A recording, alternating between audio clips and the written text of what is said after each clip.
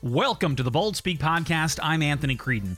On this episode of the podcast, my wife Ashley joins me once again as we take a hard look at the distinction between revenge and justice, and how revenge is a killer of the very hope we are called to. And on The Wire, we're going to take a look at the Twitter campaign to fire Gina Carano from The Mandalorian, and how we as Christians should approach such campaigns. All of that right now as we give them the Bold Speak.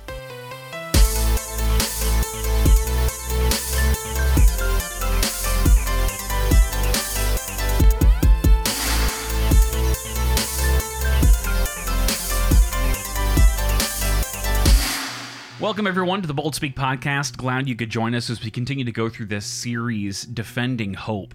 Now, on this episode, we're going to take a look at revenge as the hope killer, looking at how revenge is really rooted in hopelessness. And joining me once again on this episode is my lovely wife, Ashley. Hello, Ashley. Hello. And Ashley's going to help us to kind of work through some of these things. You know, again, her insights into a lot of her background with psychology and things are very helpful here, and especially talking about this idea of revenge. And we're going to look at it in contrast with justice and a lot of the ideas that are going along with that.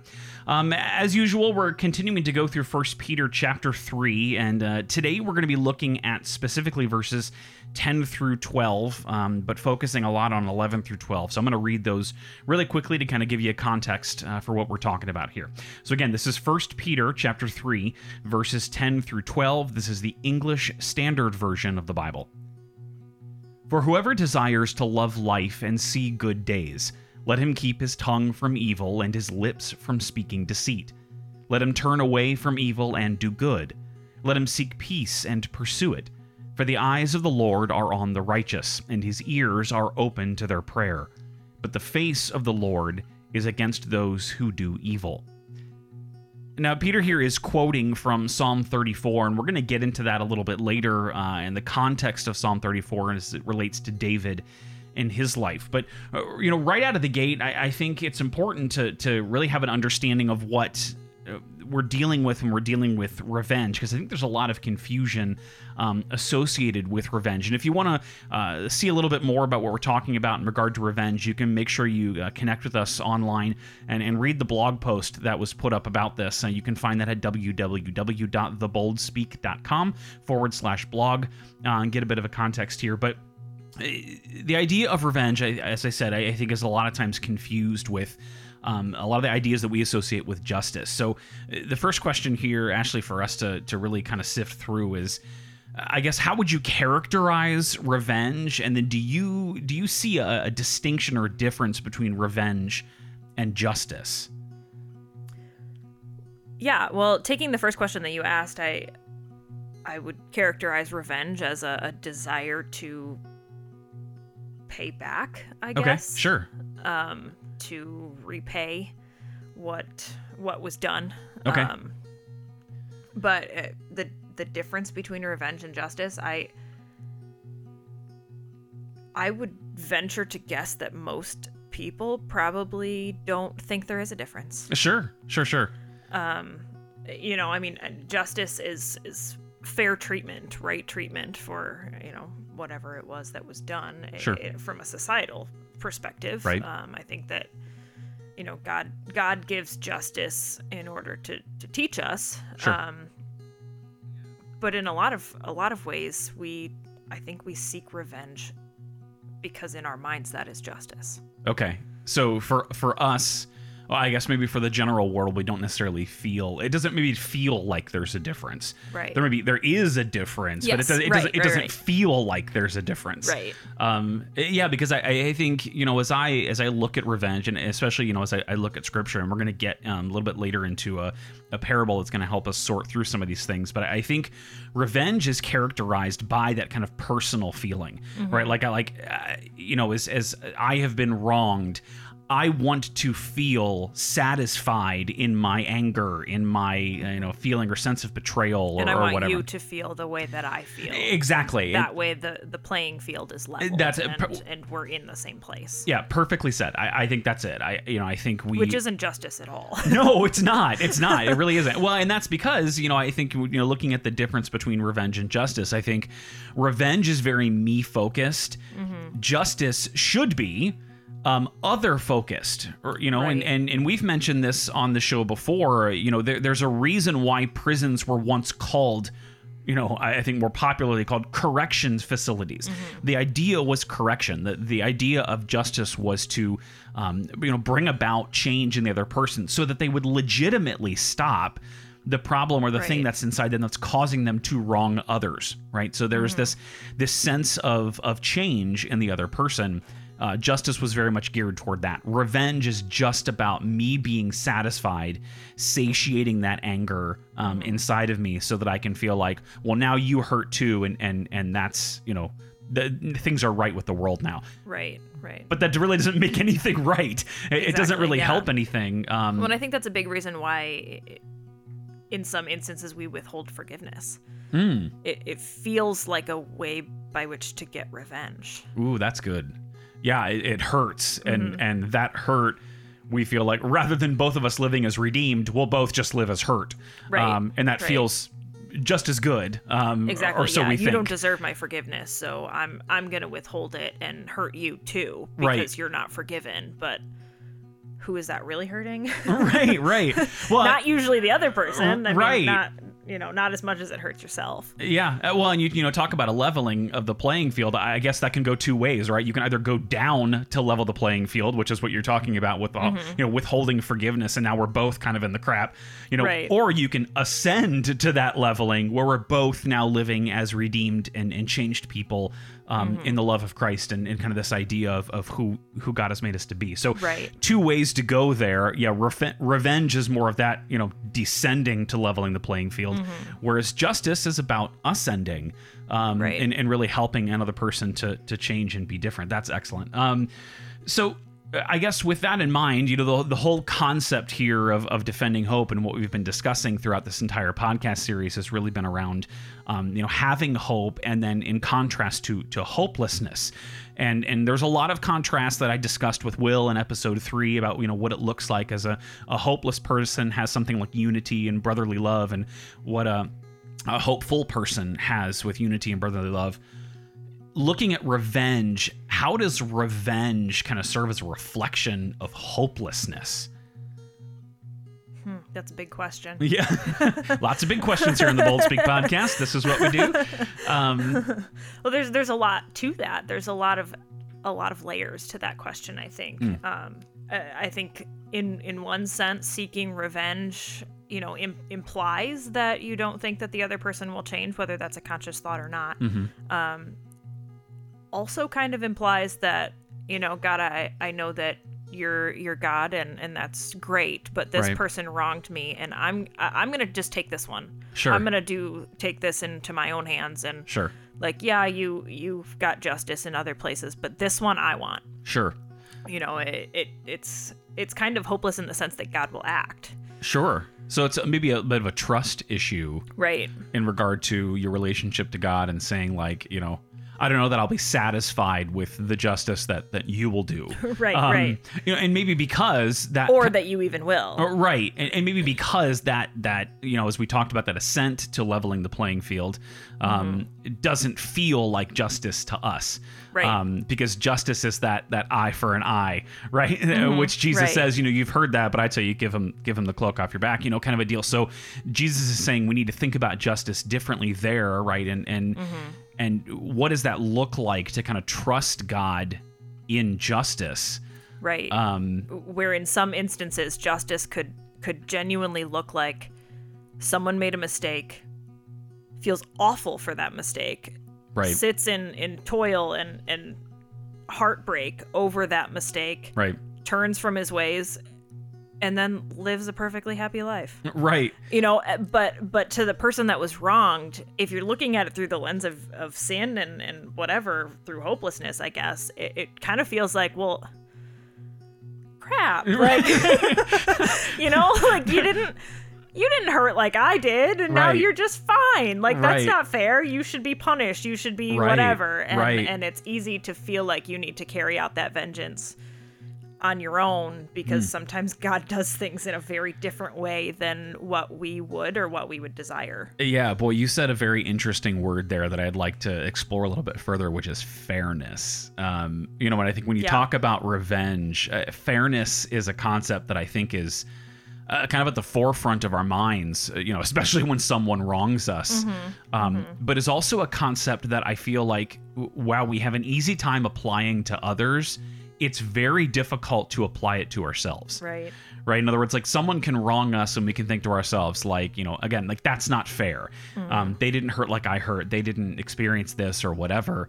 But when fairness is sort of applied to us, it kind of changes a little bit, right? I'm sorry and I didn't mean to, and can't you just forgive me, and can't you just be merciful to me? You know what I mean? So there's two different kind of perspectives on fairness.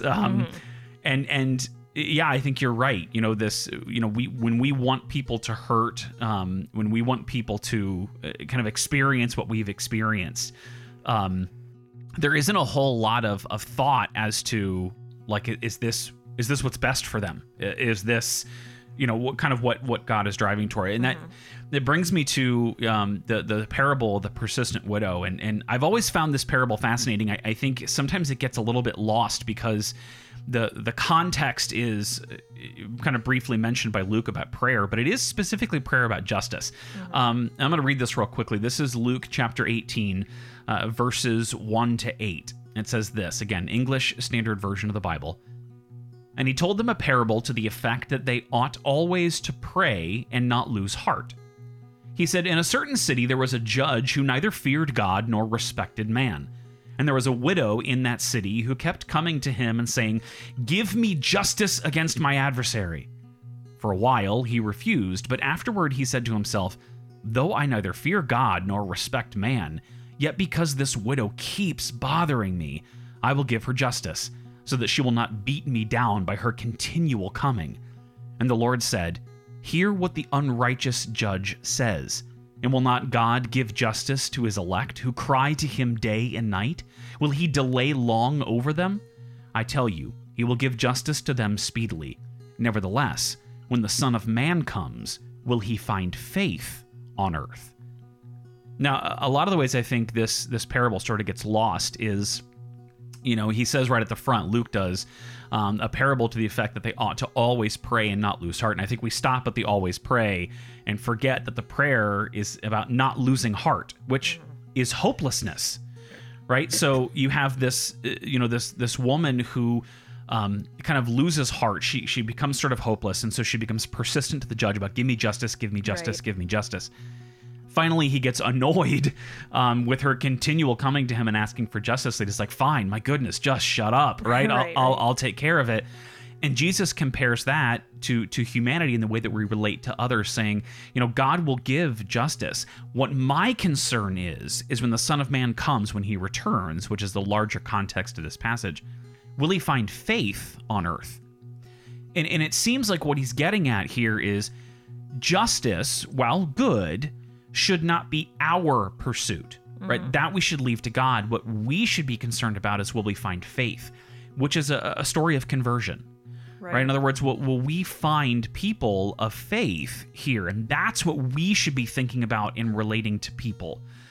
So when someone wrongs you, right, when you're looking at the situation where, you feel hurt and you're faced with revenge or justice, justice really is other-focused with an idea or thought of, I'm hopeful that the gospel can change their life. I'm hopeful that forgiveness, right, that assent to leveling the playing field of saying, I'm loving you, and in the midst of your sin and these things, that this will bring about change in your life. And so the concept. That's so hard to.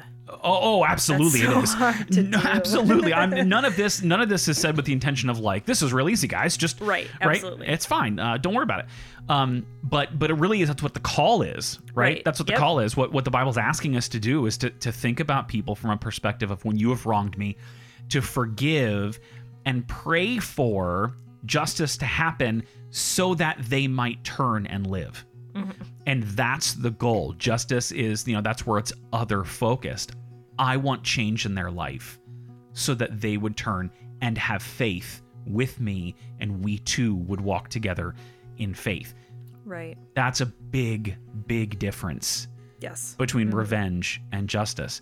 And I do think it is kind of rooted in this idea of being hopeful in people's change.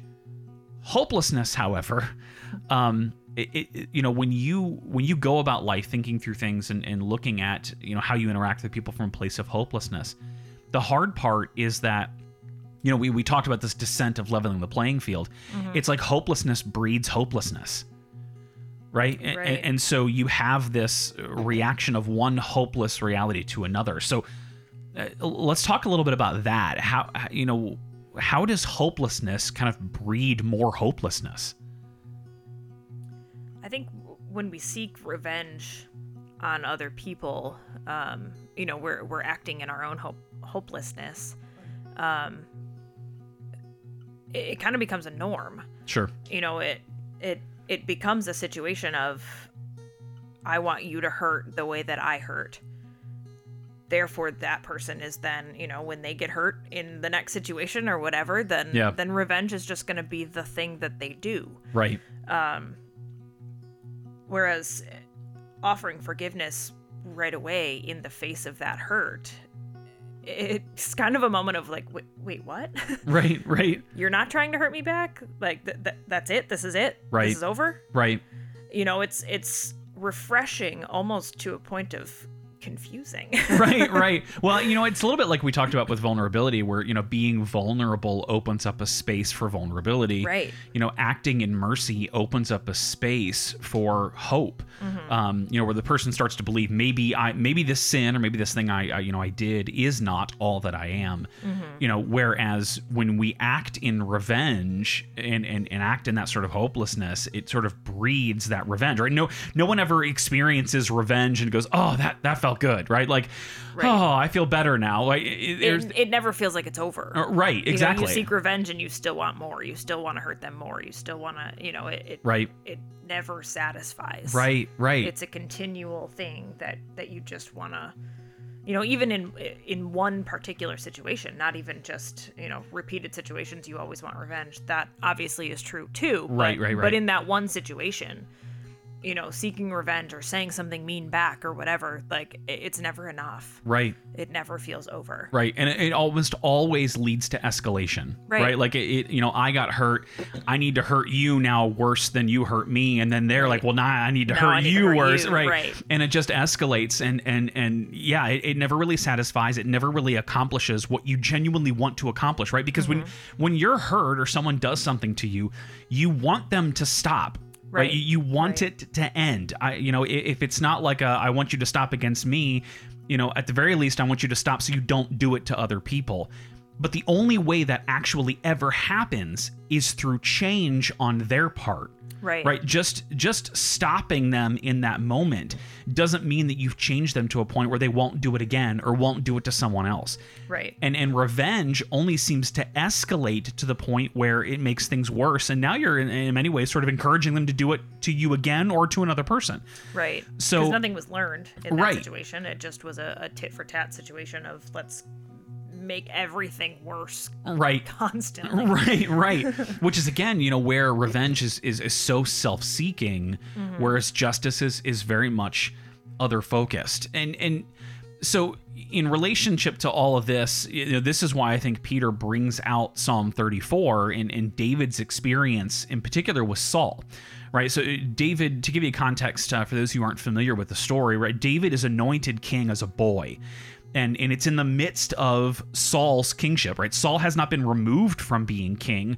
It's just that, in the eyes of the Lord, it was time for David. David needed to be king. So David is anointed king. Saul knows about this, and Saul seeks David's life. So he tries to hunt him down, and he's pursuing him. Several times, David has an opportunity to actually take out Saul, and chooses not to. And in his reflection on this time is what we get from Psalm 34. So Ashley's going to read this for us again, the English Standard Version. You're actually going to read a little bit more than what Peter gives us. Yes. Yeah. Because it gives a little bit of a context for what it goes. So this is again Psalm 34. Turn away from evil and do good. Seek peace and pursue it. The eyes of the Lord are toward the righteous, and his ears toward their cry. The face of the Lord is against those who do evil, and to cut off the memory of them from the earth. When the righteous cry for help, the Lord hears and delivers them out of all of their troubles. The Lord is near to the brokenhearted and saves the crushed in spirit.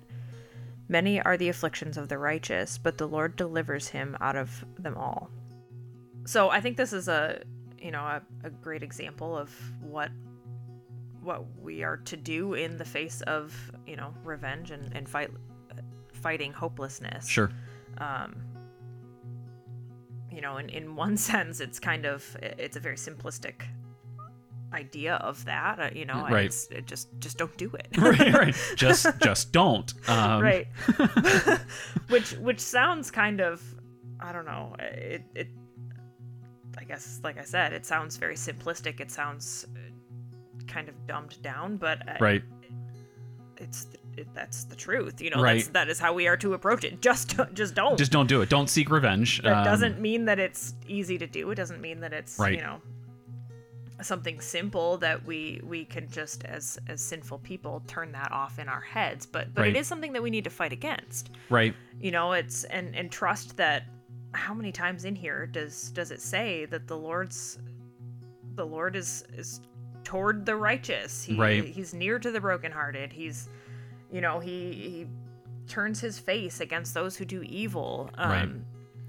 So along with saying, well, just don't do it, there are countless times in here that he says God will. Right.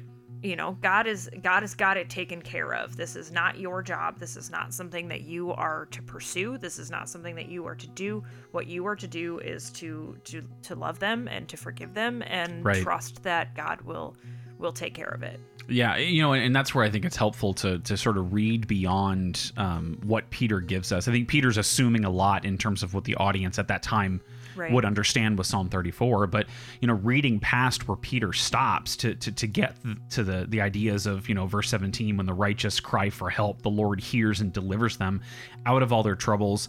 18, the Lord is near to the brokenhearted and saves the crushed in spirit, right? So there's these ideas that God is there. It's not like God doesn't know what's going on with you. It's right, not like he's unfamiliar with the troubles that you're dealing with or doesn't know that you've been wronged. The key is that your pursuit should be a change and true justice. And in many cases, what that means is pray for justice and be willing to forgive. Right. And that reaction to being wronged, I think, goes against everything our sinful nature wants us to respond with. It is very, very difficult. You mentioned several times how simplistic it seems to be. Just don't do that. The reality is that it seems simplistic, as we would say, because it's so hard to do. Right. It in a sense hurts more. Yes.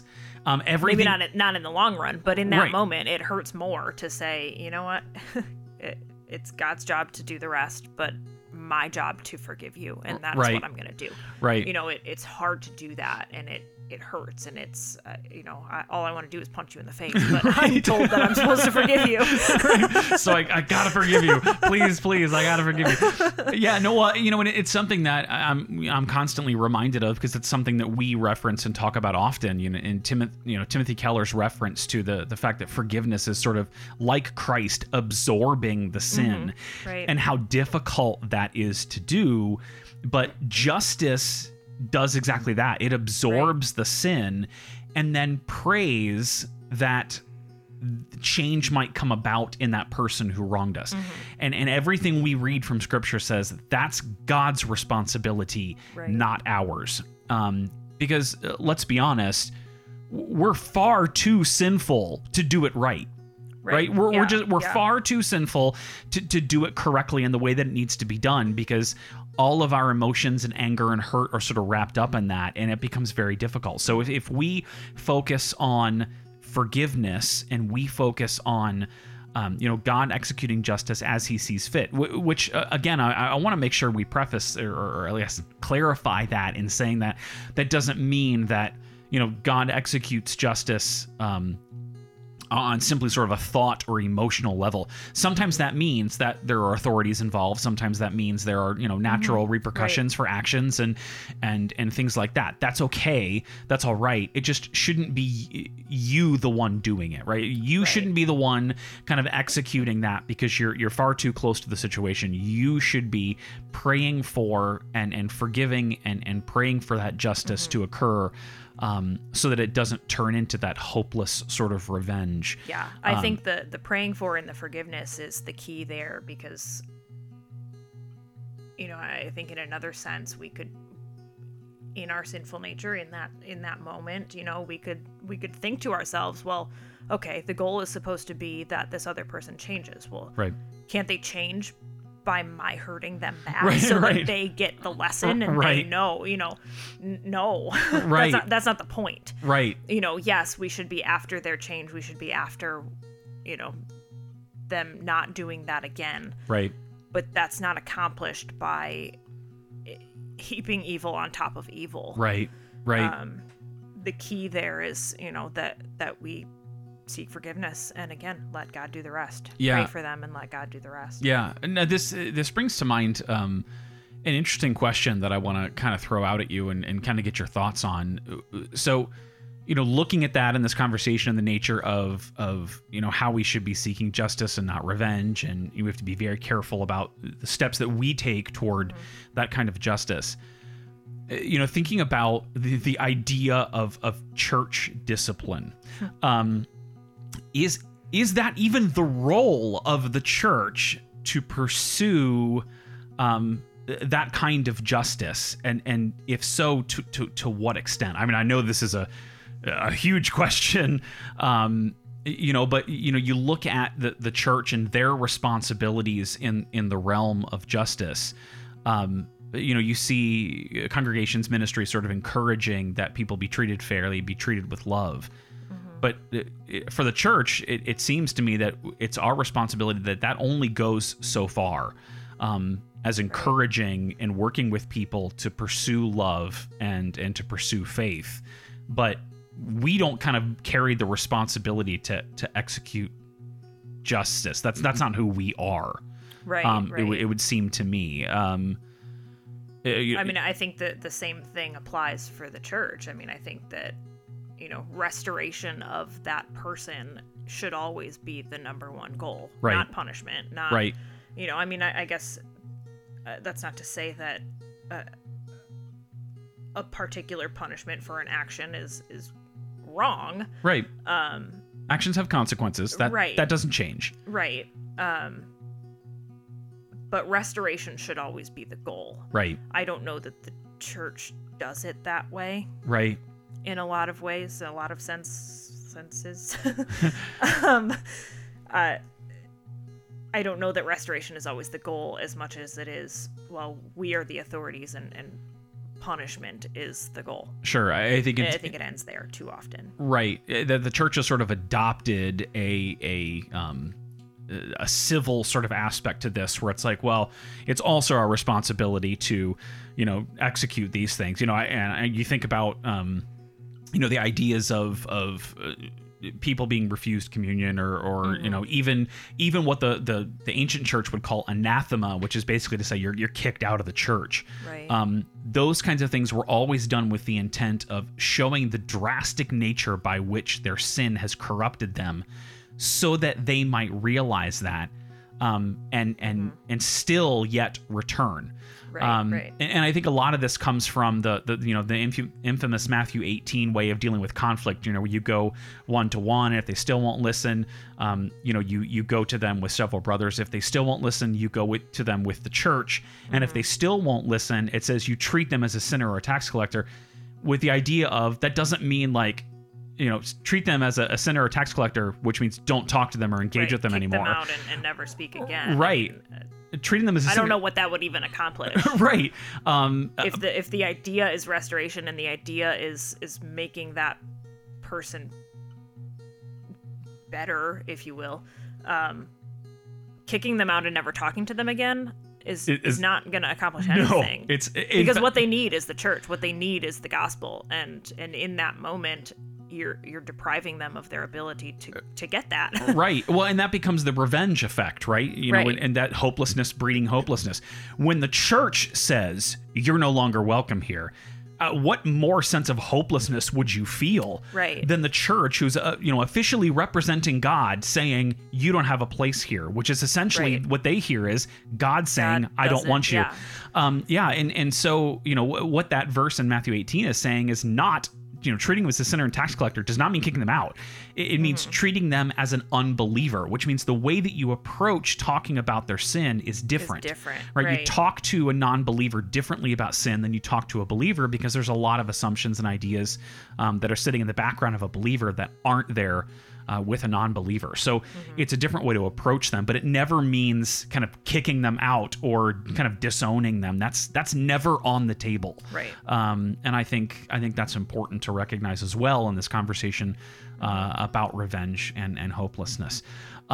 So I hope you've had a chance to kind of hear a little bit of this dialogue in regard to revenge. I do think it is a distinction that needs to be made, maybe even needs to be clarified even more in the church today, when we seem to be very polarized, and revenge really just does seem like a natural reaction to so many things. And hopefully we've given you a bit of direction there. So thanks for joining us for this one, Ashley, once again. So great to have you on the show. And I encourage you all to kind of stick with us and continue to listen here. We've got a few more episodes left on this defending hope idea, and hopefully you can get a little bit more insight as to how we can have sustaining hope and avoid the hopelessness and a lot of the revenge that's so often feels kind of natural to us. All right, so all that being said, we're actually going to talk about on The Wire a situation where it feels very much like revenge was the focus, and a lot of the mentalities and ideas behind these sort of Twitter assaults on famous people to remove them from their jobs or from whatever, simply it seems like out of revenge. So we're going to talk a little bit more about that on this edition of The Wire. All right, so what we're talking about today is something that's actually been going on for a little while now, but the latest kind of flare up within popular society and culture is the firing of Gina Carano from The Mandalorian. And this is the result of a tweet that she made addressing Jews in Nazi Germany and sort of relating that to the way that Republicans or conservatives are being treated in the general kind of discussion about liberals, conservatives, all that blah blah blah. It doesn't really resonate with me, those titles and things, but the idea is that because of this insensitive tweet, because of what many would perceive as an ignorance or just a lack of sensitivity about such a very sensitive topic, the internet sort of exploded, and Twitter, which if you've heard me talk about Twitter before, I really have no use for Twitter anymore. It really bothers me that Twitter has become the sort of official social media of being angsty and angry and firing off at people. But trending was hashtag fire Gina Carano as a result of it. And Disney eventually bowed down to this and removed her from The Mandalorian. The question is, and I think the thing that has bothered me the most about all of this is this revenge and this sort of like fire her because she's ignorant about these things. It's sort of become just the instant trend of anyone who says anything. It's kind of just our MO. Right, that the general society doesn't agree with. And it just becomes fire. And you actually read something that said it's gotten even worse, yeah? Yeah, just Google search Gina Carano, and the top things that come up on Google on my phone right now is scrolling through article after article after article of the backlash that her long ago ex-boyfriend is getting for ever even having dated her. Right, yeah. Henry Cavill, what is it like? I mean, this is sort of trending now too. Backlash against him for even dating her. I mean, and I guess the question becomes, is this what we've become? Right. Where we immediately see something, again, you can make a strong case to say that her words were very insensitive. They weren't appropriate in having this discussion to bring something so tragic and horrible as the way the Jews were treated under Nazi Germany into a discussion like this. That's just that's bad move, bad form, right? I think we can all agree on that. However, the way to approach or address, it seems to me, that kind of ignorance is not to just like fire them and dismiss them. Fixing ignorance means engaging in dialogue to help them to see that that's not okay, and then helping them move forward. But an act like this is not going to help Gina Carano to learn such a lesson. Right. It seems to me it's just... And even if she knows that something is... She knows that it's wrong and she messed up and, you know, I mean, she... From what I understand, stories say she deleted that tweet like an hour after she posted it, which... You don't delete a tweet if you don't recognize that it was... maybe insensitive or wrong or, you know... So... I don't know that... Obviously, you know, I don't know her. I don't know the situation. I don't know where she's at with all of that. But I wouldn't assume that it's a situation of she didn't know she screwed up. Right. And the problem is that things like that, when people treat people like that, it seems to me that all that serves to do is kind of galvanize them to picking a side or sort of getting in a defensive posture, which doesn't ever help them learn and grow as a person. And, you know, when you feel bad for, you know, in many ways, you feel bad for, personally, for Gina Carano. And I feel bad for the people who sort of trended this Fire Gina Carano thing, because that kind of mindset, like we talked about in the main part of the podcast here, that sort of breeds more revenge type you know, things. And when the people start to see that, like, we can do this, we got her fired. What are the limits there? How much power do we now have? And power, and Disney just acts in fear in that situation. And power rooted in things that are unbiblical. I mean, I don't feel that I should be reserved in saying this at all. Christians should be no part of something like this. This is not who we are. This is not what we represent. You know, addressing sin does not mean fire, dismissal, and disengage. That is not the way to pursue some of these things. So I don't feel like I have to hold back at all in saying Christians should not in any way be involved in something like this. Christians should definitely be involved in a conversation, helping people to work through it, to overcome ignorance, to help people to be more sensitive, more loving, more caring. But this kind of fire culture and the power of social media to ruin people's lives because of an idea or thought that goes against kind of what they think, that's just wrong.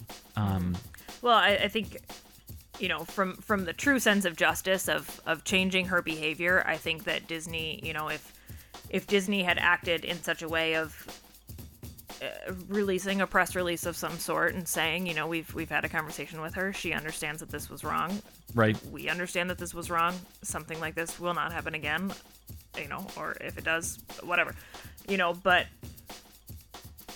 with restoration in mind, that would be the best solution. However, I think Disney acted, like I said a few minutes ago, in fear of, you know, if they reacted in that way and did that, they'd still have all of those people hashtagging Fire Gina Carano up in arms and mad at them, and, you know, are we going to lose money from this? Are we going to, you know, whatever? And that's not okay. I would think, you know, and maybe this is a bit naive or foolish of me, but I would tend to think that it would be a better PR situation for Disney to do what you said, to say, look, we get it. She screwed up. We've had a conversation with her. You know, even say, look, we're going to put her through some sensitivity training. We're going to do these things, right? So there's actual steps in place to say, look, she's repentant. We're going to move her through a process and put her back in position, and everything's going to be fine. But to the world's view, that's not enough. Because the world is rooted in revenge and not justice. And I think so. I think this plays very well into the conversation we had, because it just goes to show you people's mentality. And the problem is it's that mentality that is contributing even more to the polarization and the adversarial view of the other that we see so prominent in culture and society today. Right. And it's and now cancel Disney Plus is trending too. Right, so, right. It's heartbreaking. I mean, people are mad about the way that this was handled, and people are canceling Disney Plus for that reason. So I think when people try to please everybody or try to appease the vengeance side, you're gonna get backlash on the other side. So just do it right. Right. Well, yeah, absolutely. I'm very disappointed in Disney in the way that they did that. First of all, I think that where's the Mandalorian gonna go now that they just amped up her character and now she's gone. Bye. So I'm pretty disappointed in that on a personal level. Right. But I'm disappointed in Disney for acting in this way and for carrying it out that way. Yeah, absolutely. On this topic, we'd love to see your comments, responses. Let us know what you think. Let us know if you kind of side with Disney. Let us know if you side with with kind of the firing of Gina Carano, or if you think it was wrong and you think Disney should have gone another way. What way should that have been? Just what are your thoughts? Make sure to comment down below and kind of find us on social media. You can contact us there and let us know your thoughts. I think this is a larger conversation about our position and how we approach these kind of public wrongs from a Christian perspective, and I think that's important to engage a conversation with. So there you go. Thoughts on Gina Carano, the whole idea of firing people publicly through Twitter, all that on this edition of The Wire.